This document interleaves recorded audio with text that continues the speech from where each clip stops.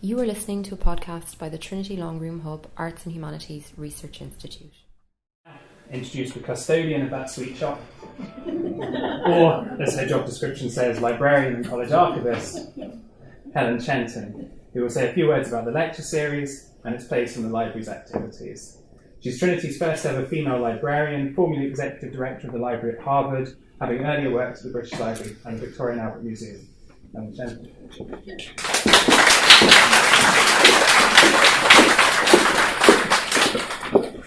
Thank you very much indeed for that, Mark. I've been called some things, but I've never been called custodian of the sweet shop before. So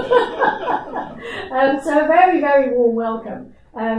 As Mark says, I have this fabulous job title of librarian and college archivist, which means that I'm the custodian of the 6 million volumes we have here. But most importantly for this audience, we have 600 medieval manuscripts, which is probably the greatest collection of medieval manuscripts on the island of Ireland. And that's the context, if you like, of this lecture series.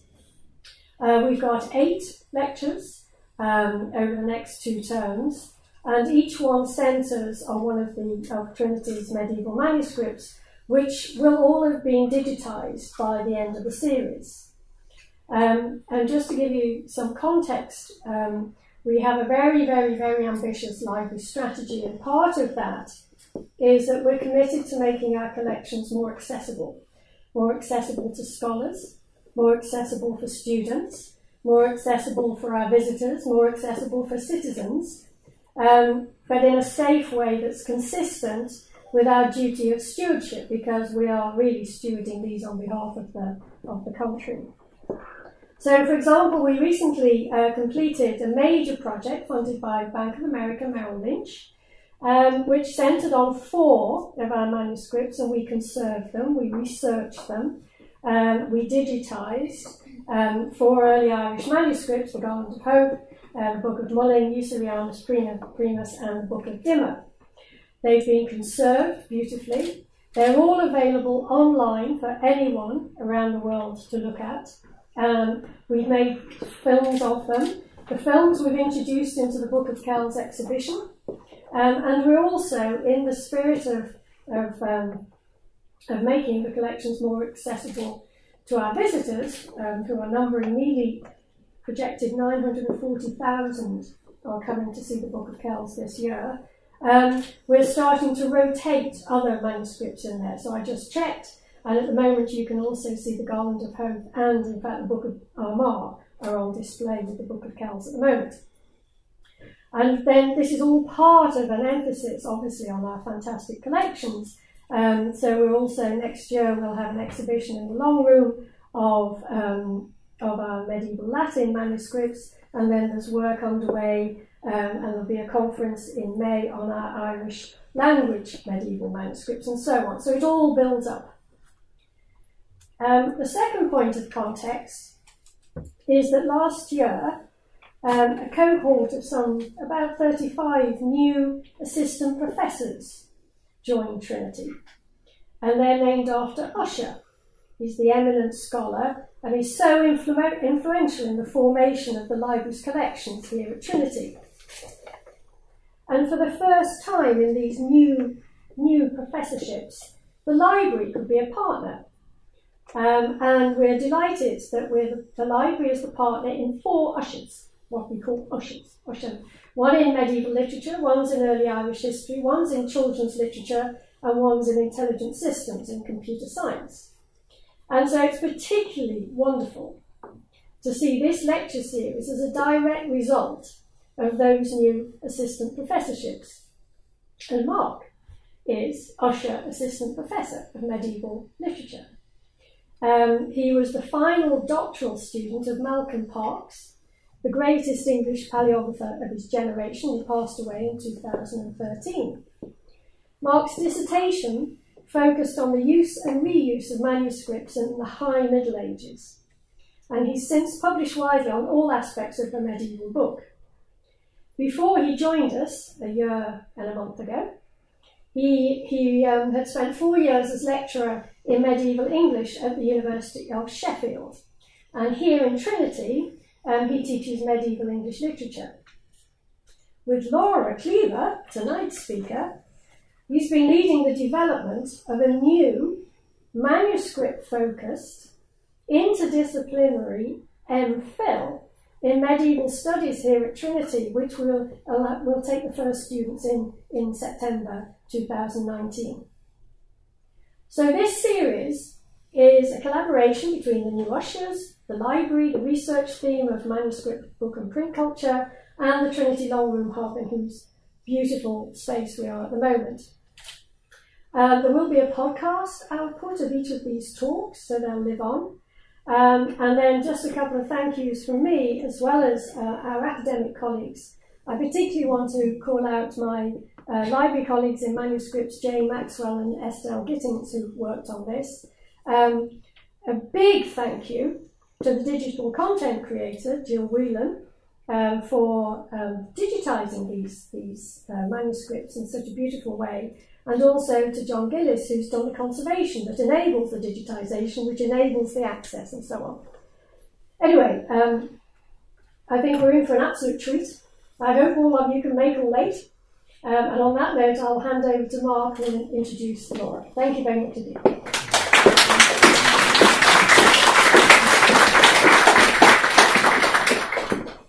Thank you very much, Helen. So it gives me great pleasure to introduce our first speaker, Dr. Laura Cleaver, another Usher lecturer from the previous generation in medieval art. Laura works on the production of art and architecture in the High Middle Ages, particularly medieval illuminated manuscripts. She's published one book on the depiction of education in 12th century manuscripts, has another forthcoming on the depiction of history in 12th century manuscripts, and has also published a catalogue of Latin Psalter manuscripts in Dublin, which makes her uniquely well positioned to talk about the manuscript tonight. Trinity College 92, an illuminated Psalter, and hours. Laura will speak for about 45 minutes, and then we'll have some time for questions after that. Laura.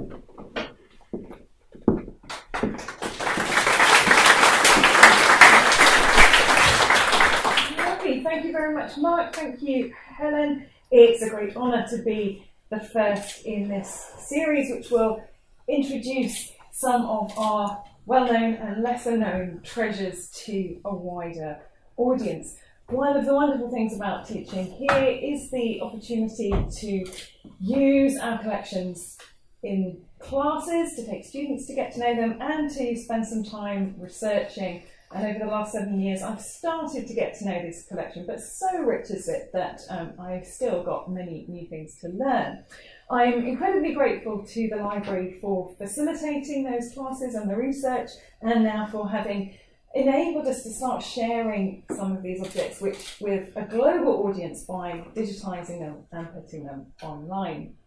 As some of you know, I travel a lot, and one of the things I often get asked is which manuscripts in the collection are your favourites.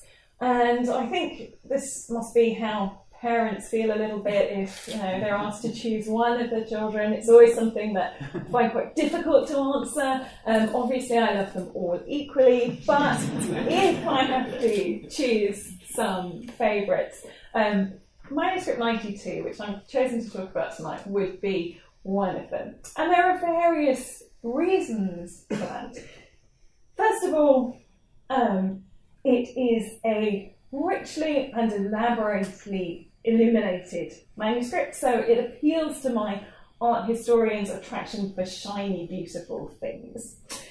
At the same time, it also appeals to my own particular fondness for underdogs, for books that have had difficult lives. As we will see, it is not in great condition. At some point in its history, it lost its cover, which made it very vulnerable to damage. It has lost quite a lot of its leaves, and what survives is sometimes bound in the wrong order. So it is something that has been overlooked largely by scholarship, I think because it's been written off as something that's not in the finest of conditions. Thankfully, our conservation team have done a wonderful job of patching it up, and it's now in a modern replacement parchment binding. The final reason that I have returned to this book over several years is that it is a bit of a puzzle. It contains lots of imagery that seems to be giving us clues about who it was made for and who its original owners were. But although we can, I think, narrow down the possible candidates, an exact identification of the original patron remains elusive. So what I'm going to do today is divide this talk into 3 parts.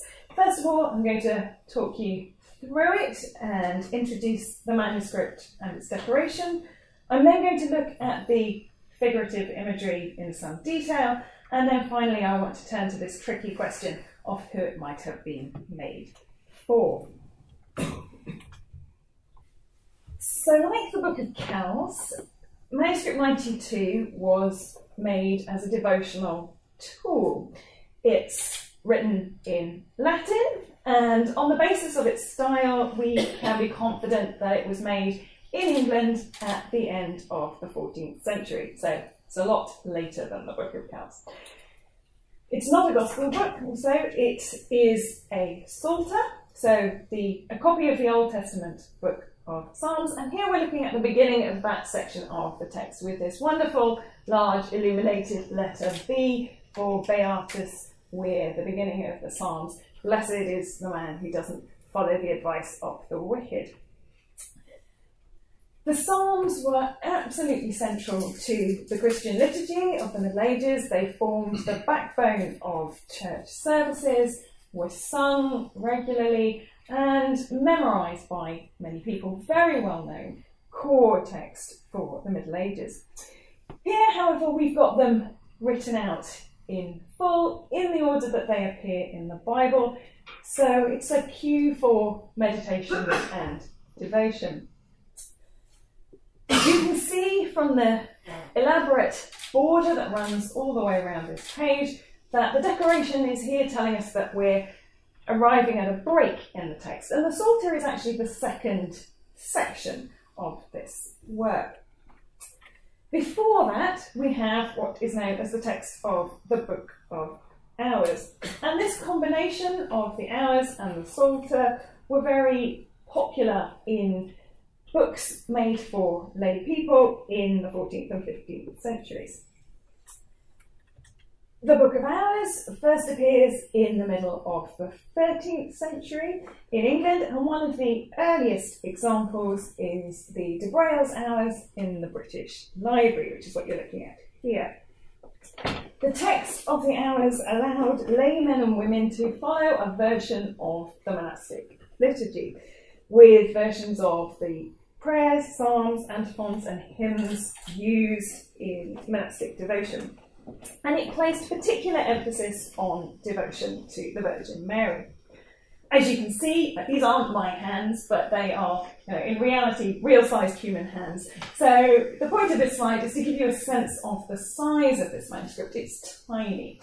And that means that it's portable. So in theory, you could carry it around with you, whip it out at the correct time of day to follow the prayers and live a devout and pious life.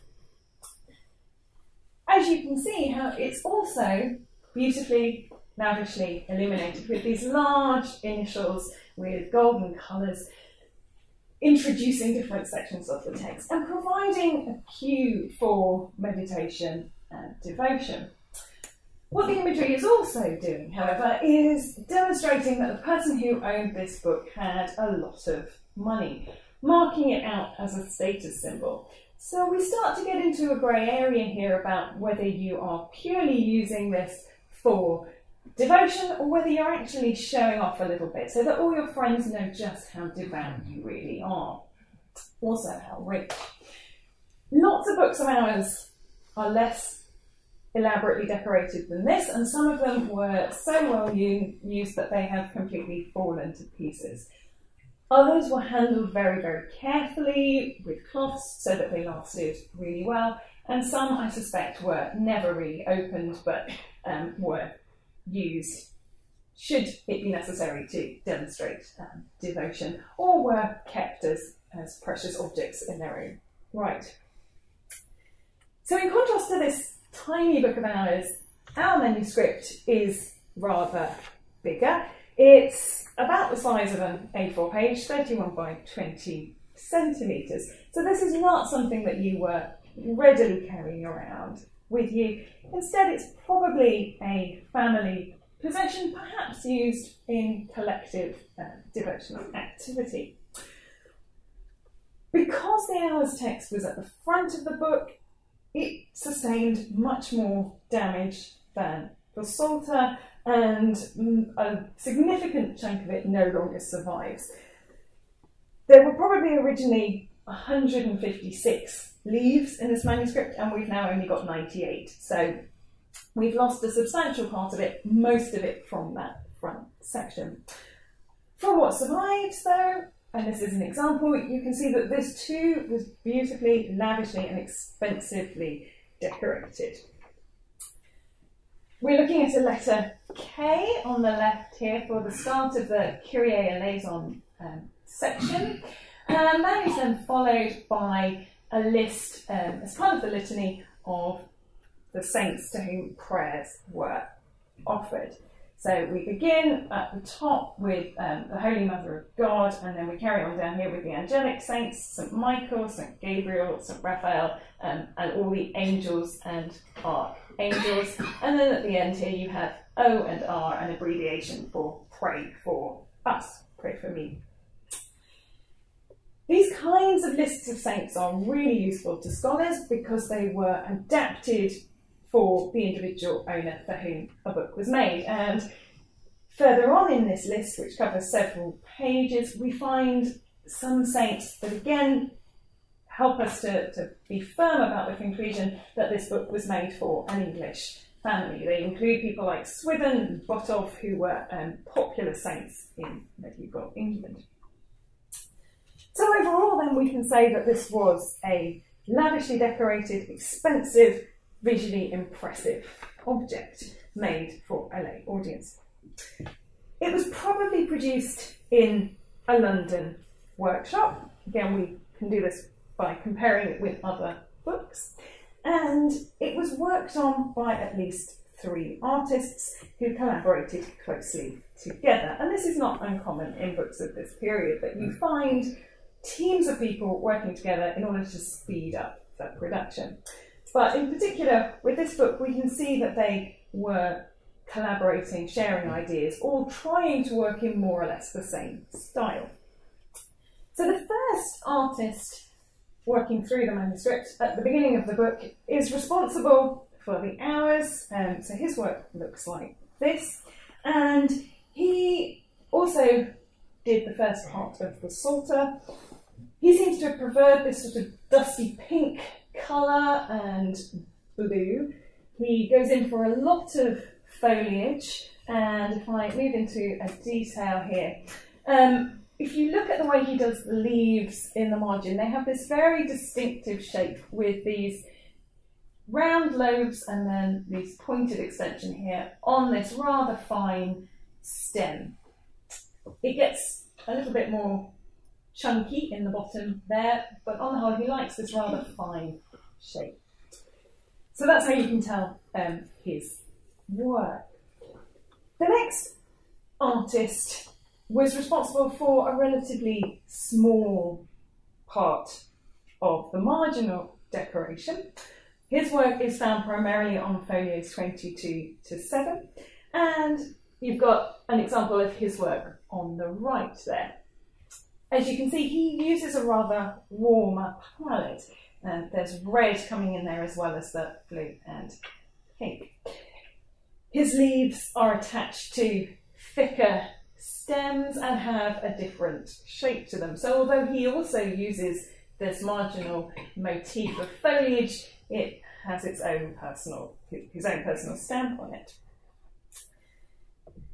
In this section of the manuscript, most of the initials and some of the margins contain figures. So what we've got here is known as a historiated initial because it's got figures in it. There's a story going on, and we'll come back to that in a minute. And I think what's going on is that the artist who did this border decoration also did the figures, and he probably did the figures throughout the manuscript, even when they appear in sections where a different artist had completed the borders. And he conceivably was in charge of the whole project of decoration. However, he doesn't do very much of the border work. He appears to leave that to other people. And a third artist then takes over from folio 28. And here's an example of what his work looks like. Again, this artist was fond of swirling foliage and also of geometric designs. He too uses these marginal leaves, but again, they're quite different in appearance, and he prefers these very curved leaves interspersed with these fine lines there. And he again goes for a different palette, so we get a much darker pink, really a purple now, coming through his work. Overall, however, there is a consistency to the whole thing, so at a cursory glance, you wouldn't necessarily notice the change of artist. I think it is quite clear as soon as you look for it, but the whole impression is still one of uniformity.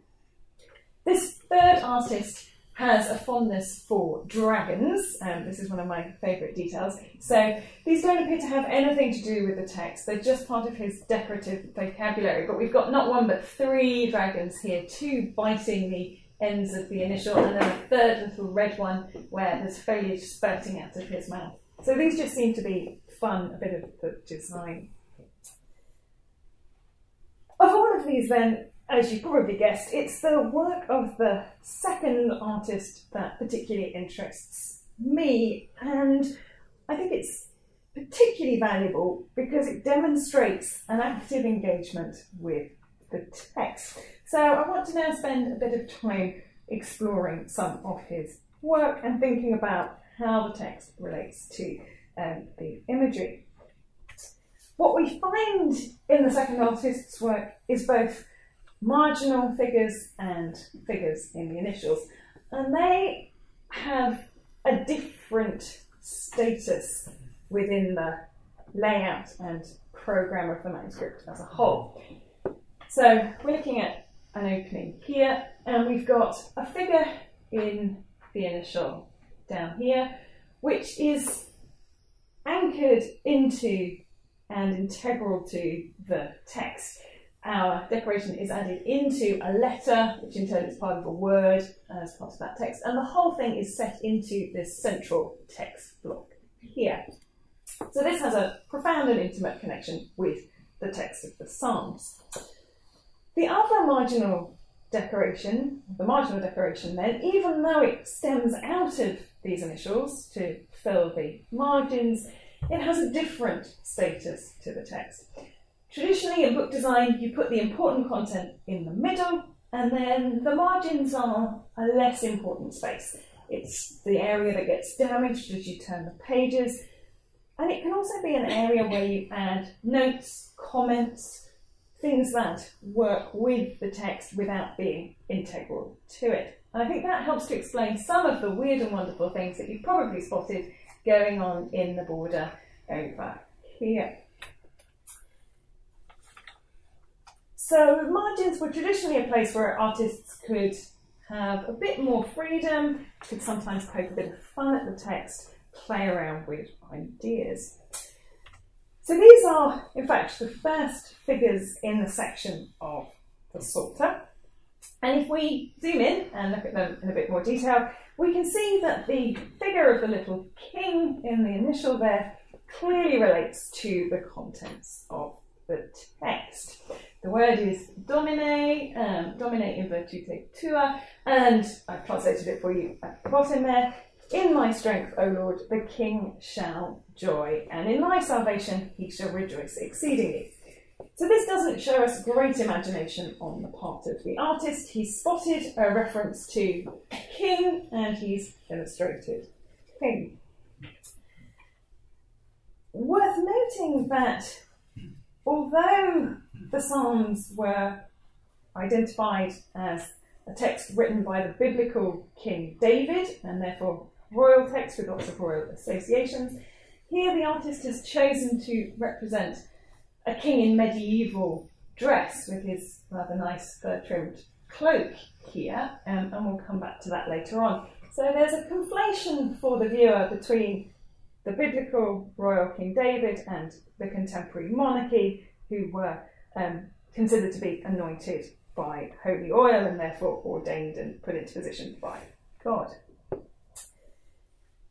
In contrast then, the man wearing a pair of bellows in the margin is much less straightforward. He's got his mouth open, and that choice to show a pair of bellows as his hat is presumably suggesting that this is a bit of a windbag. And I think what the artist is trying to do here is contrast with the content of the Psalms. The Psalms are full of references to people crying out to God, crying out in praise.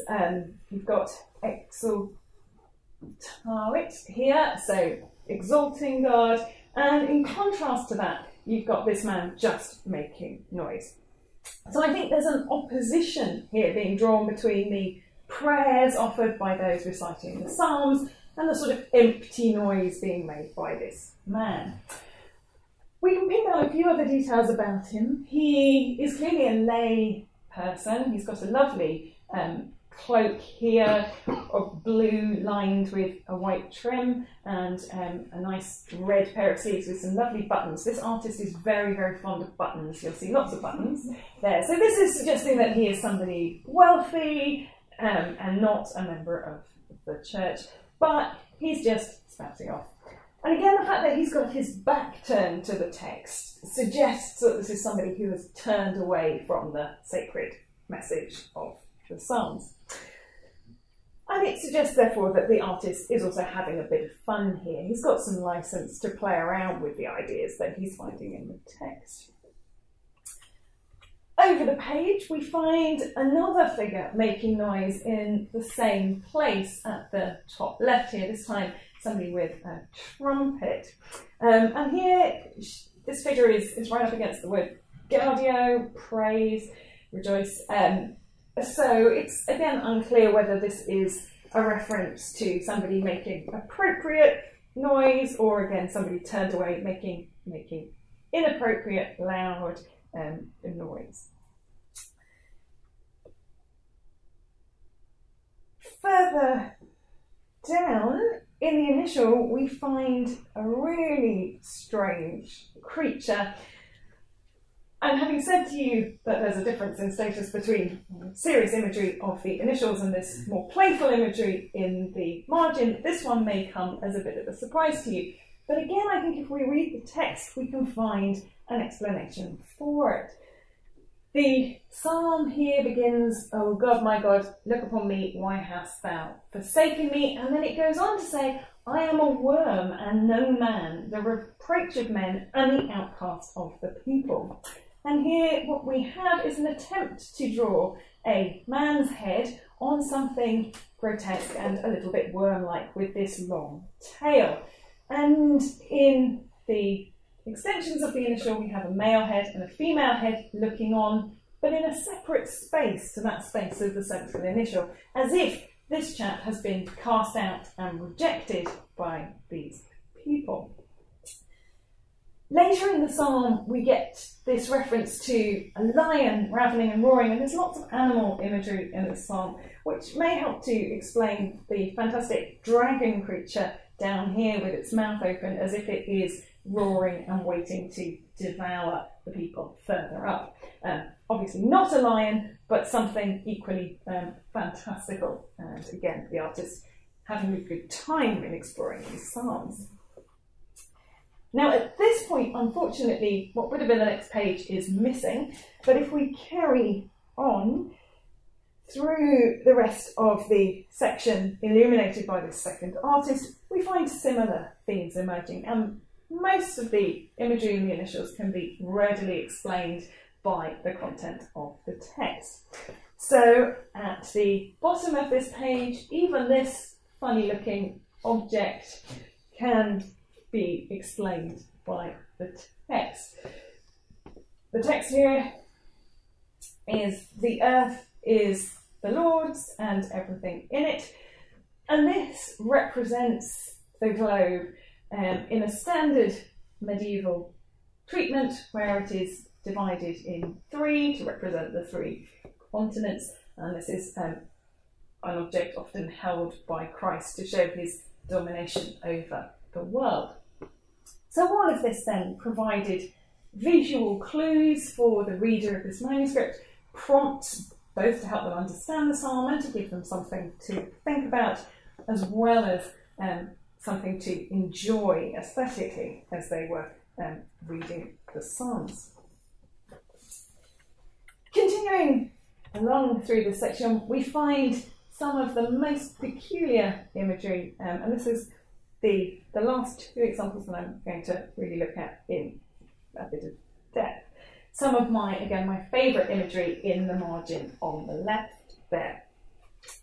So we've got at the top a grotesque winged creature with a head with a beak, and he's wearing a cap with bells on, so a jester's cap. Again, something not right here, something very strange, but something that's supposed to be fun. And he's facing, at the bottom, I've brought you a detail of this wonderful grotesque creature with the back limbs of a beast, the wings of a bird, and then the head of a bishop. Okay. Yeah. So this is clearly a negative commentary either on somebody in particular who didn't like the local bishop, or perhaps the church and the church hierarchy in general. The figure is aligned with the verse, "Sing to the Lord, O ye his saints," which I think further underlines the strangeness of this creature, who is supposed to be leading that worship, leading the congregation in worship, and again suggests that there is something profoundly not right here. Now, the late 14th century was a period that saw calls for significant church reform, not least from John Wycliffe and his followers, who advocated the translation of the Bible into English to make it more accessible and in part to try and reduce the power of the church, opening up the Bible beyond those who could read Latin. What we're looking at here, therefore, is either an artist who is being allowed to get away with a lot, and the patron's not taking too much notice of what's going on here, or perhaps a patron who is sympathetic to calls for church reform and change. And again, we'll come back to that later on. Over the page, the initial in this section of the text is again a humorous response to the text. You can hopefully see that's a monkey who is chained to the initial there. And the verse is, "In thee, O Lord, have I hoped, let me never be confounded, deliver me in thy justice." Literally, liberate me as libera me. And so here is the little monkey pulling at his chain and saying, "Set me free, set me free." Not probably what the psalmist had in mind exactly when you put this together, but something that certainly resonates with that text and might be prompted to make one reflect on the nature of humanity, who knows. So there seems to be a sort of playfulness here, as well as a significant artistic license. Among the initials in this section, this one, which I showed you briefly before, is particularly noteworthy, as it may help us into the third section of what I want to talk about today, who this owner might have been. It's Psalm 24. For those of you who know your Psalms, you may be thinking, hang on, we're a bit out of step with some modern translations. They did number the Psalms slightly differently in the Middle Ages, so sometimes you're one or two out with the medieval numbers. But this psalm begins, "To thee, O Lord, have I lifted up my soul." So, personal, devotional beginning, And we have somebody in this initial represented kneeling at an altar, praying, making a very familiar gesture of prayer, again wearing lots of lovely buttons. This is really tiny now, so they've gone to a lot of effort to squeeze those buttons in. And there she is talking to God, who's appearing as this disembodied head at the top of the initial. Again, behind her, this grotesque blue face is shouting out at the margin, but she's turned her back to it and she's concentrating on her devotional activity. The interesting point here is that they've chosen to put in a woman. This is not a standard scene, this is not something that would have been true all the time. It is a deliberate choice on the part of the artist. It's not unique, we get other images like this, often at the start of books where we can see women being explicitly acknowledged as the readers and patrons. But it opens up the possibility that whoever designed this thought that it was going to be used by a woman, either as an individual or perhaps as part of a family. So hold on to that point because, again, we will come back to it. This is a small initial buried in the surviving part of the Psalms.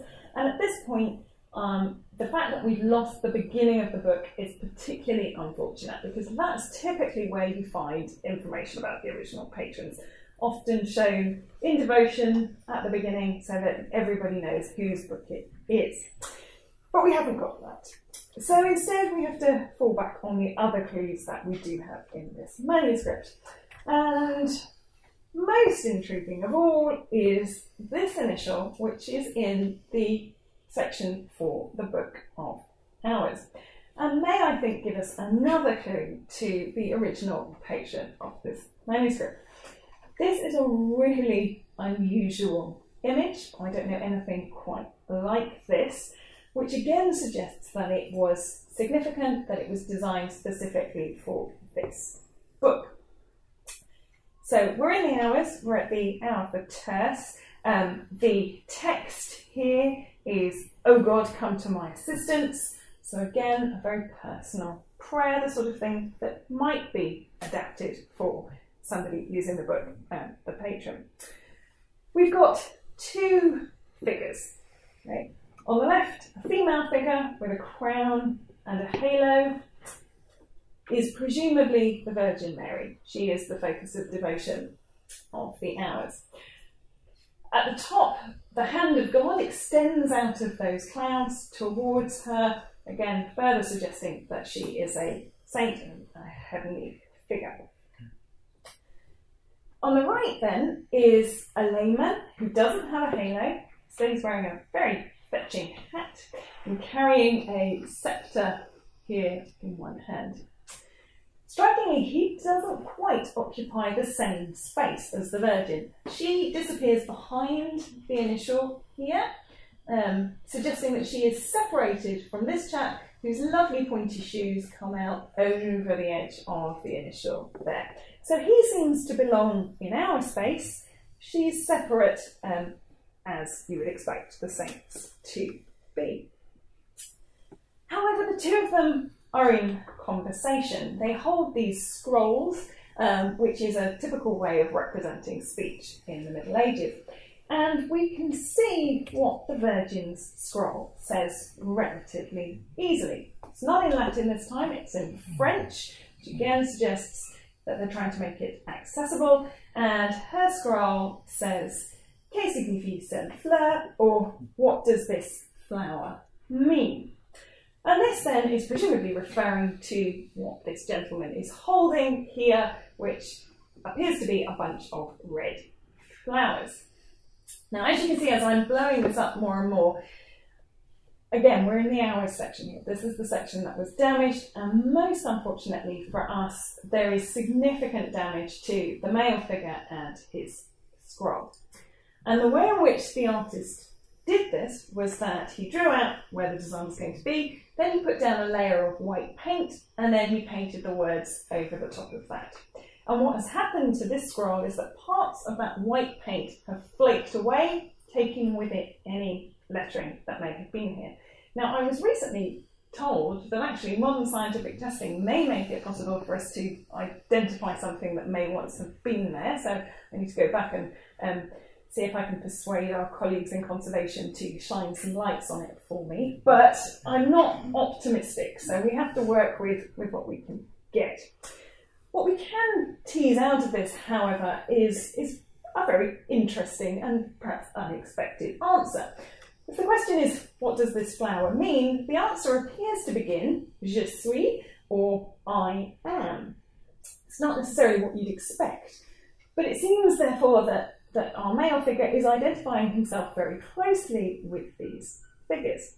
Then we've got the area of damage, and then some words that I think we can start to reconstruct as plein, and we've got the letters dam with an abbreviation mark over the top at the end.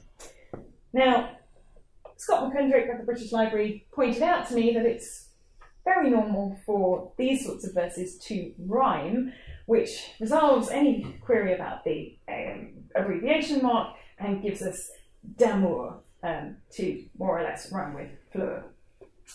And so we seem to be moving towards an inscription here that might be translated as I am full of love.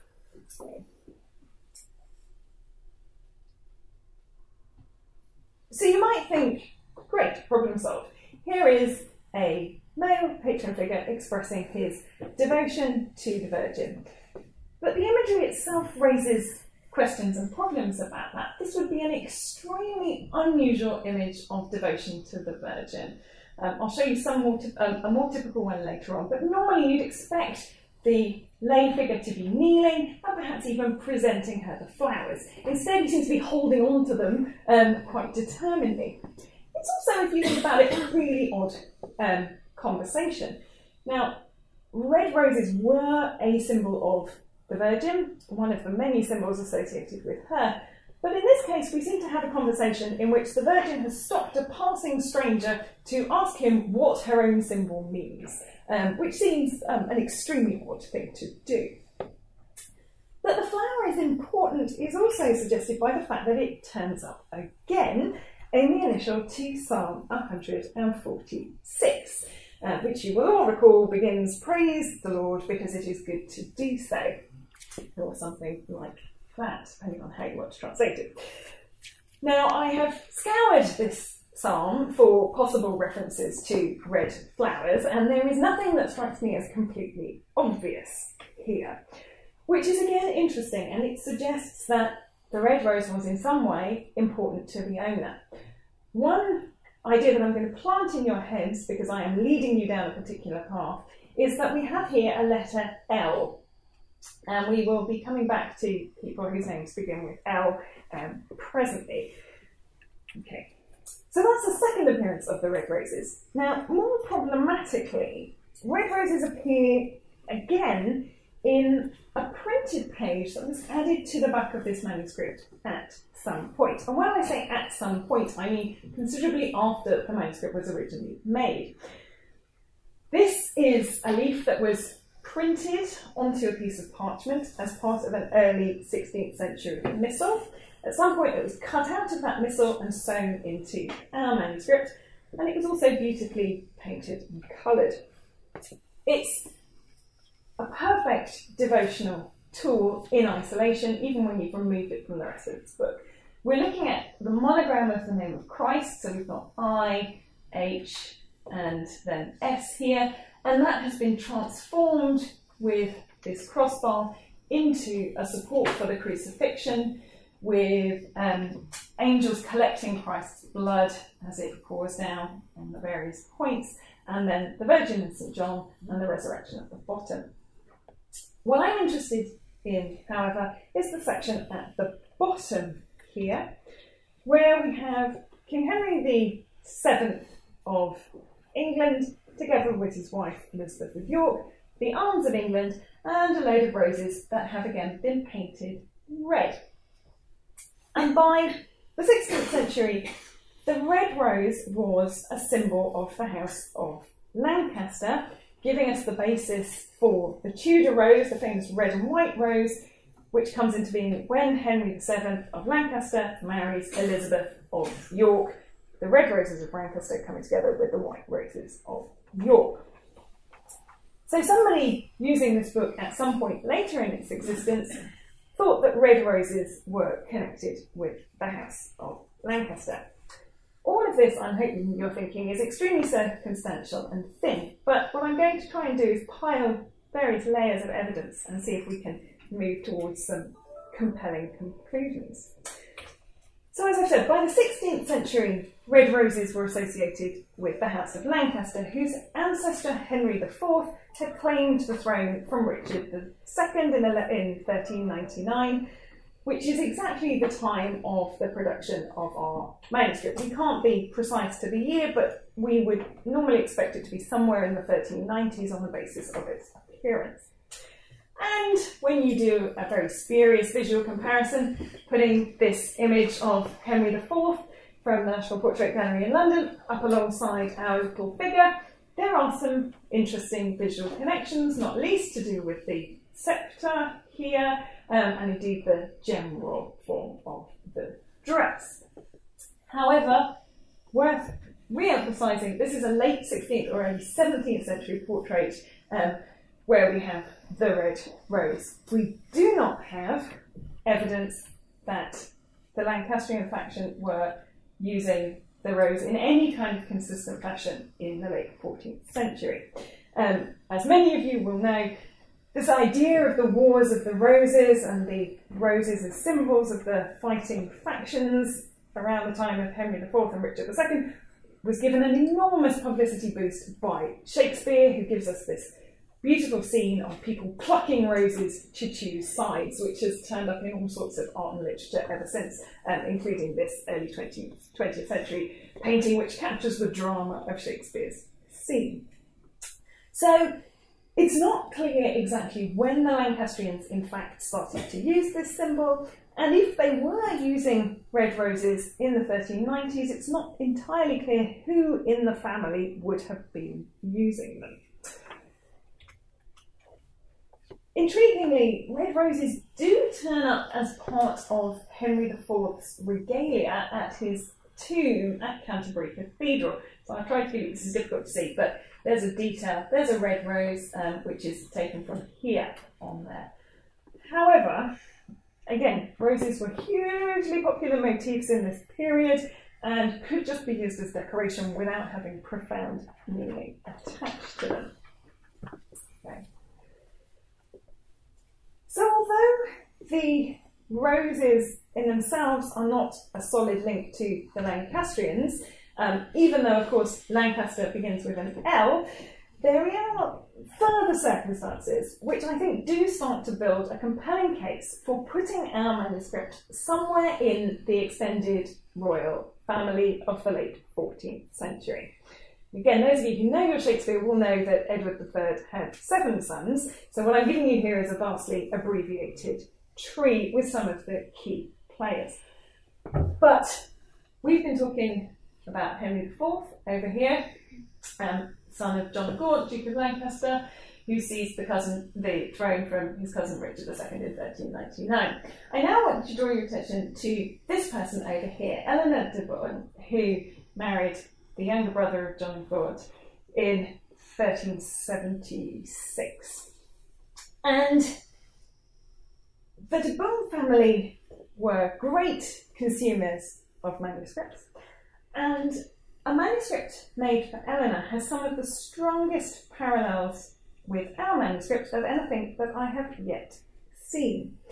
And I'll show it to you in just a moment. But before we do that, I also want to just draw your attention to the fact that her sister, Mary, over here, married Henry IV in the early 1380s. And that wasn't coincidental. They were both heiresses to a huge fortune, and so what Henry, who wasn't yet king, was trying to do was get some of that money by marrying Eleanor's sister. So here's another page from our manuscript and a detail of the initial, and this is an initial from another Psalter and Hours made for Eleanor. And I think you can see that there are strong parallels in the imagery here. both books were probably made in the same workshop. Not, I think, necessarily painted by the same artist, but certainly strongly linked. The subject matter is also interesting here when we're thinking about books for members of the extended royal family. The psalm is Sing to the Lord a New Song, and we've got a king, presumably supposed to be King David, directing a choir. And in our manuscript, the figure of God appears at the top there, clearly the Lord to whom this song is being addressed. Intriguingly, however, he has exactly the same face as the king, suggesting a conflation between, again, God and the king, and our king is in medieval dress. So again, there's a link between King David and the contemporary ruler. And in Ellen's book, God gets left out altogether, raising the potential for confusion about who exactly these songs of praise are being addressed to. I said that our king looks like contemporary images. Here are some contemporary images just to drive that point home. On the left, you have Richard II from a contemporary, very famous image, the Wilton Diptych in the National Gallery in London. And on the right, there's Henry IV again. And so our figure appears to be a composite of the two. He's got Richard's hair and Henry's beard. And we find other images of Richard with a beard and Henry before he went bald. So again, this is not supposed to be a portrait of a particular king, but it clearly resonates with the contemporary monarchs. So a further piece of evidence, before we get to that, just to reiterate that our chap, coming back to this, is not a king, even though he has got this interesting sceptre as a mark of office, and he wears a fancy little cap. So there are references in contemporary literature to fancy hats that dukes wore. This again may be a reference to that, but this was not, I think, a book actually made for a king, even if it seems to potentially belong into this orbit of the royal family. And another manuscript that, again, helps to consolidate this picture is another book that's had a difficult history, known as the Carmelite Missal, again in the British Library. And this book was tragically cut up so that only the initials survive. But it's another book, again by the same workshop. Again, note the fondness for buttons here. And again, the practice of these little scrolls and the conversation. And this is what it looks like if you are practicing devotion to the Virgin. Down on your knees, please, giving her the respect she deserves. Now, again, the exact provenance of this book is disputed, but it has been repeatedly associated with people associated with John of Gaunt and the Lancastrian family. So we appear to have an artist who worked repeatedly for members of that group. So we've got a manuscript that seems to present us with a complicated set of clues about its origins. We can be fairly confident that it was made in London in the last decade of the 14th century. The image of the kneeling woman suggests a potential female use, and that reference to love in the initial with the Virgin and the standing man might suggest a context in or a link to a marriage. Now, it may be that I'm just a hopeless romantic and getting a bit carried away, but there are various candidates here. We've already seen the marriages between the cousins and the sisters, and in the 1390s, John of Gaunt married Catherine Swynford, giving us another potential marriage that could be commemorated by the production of an expensive new devotional book. We've seen the willingness to poke fun at the church hierarchy, which tells us that it's made for somebody who is rich and secure in their own position. And again, there are hints that John of Gaunt and his entourage were certainly interested in Wycliffeite ideas and willing to support the cause. We've got an artist who worked on books for Eleanor de Bourgh and members of the Lancastrian Circle. We've got this peculiar red rose motif that keeps turning up. None of these pieces of evidence is individually conclusive, But as a group, I think they are starting to point us here towards the royal family and particularly the House of Lancaster. While the exact patron remains a mystery, therefore, we can say that the book was an expensive and spectacular possession that somebody would have used for devotion and display. And I hope that I've demonstrated that even difficult and elusive manuscripts can repay very close study. So I will commend it to you all, and you can now go and spend as much time as you like playing with the digital images online. Thank you very much.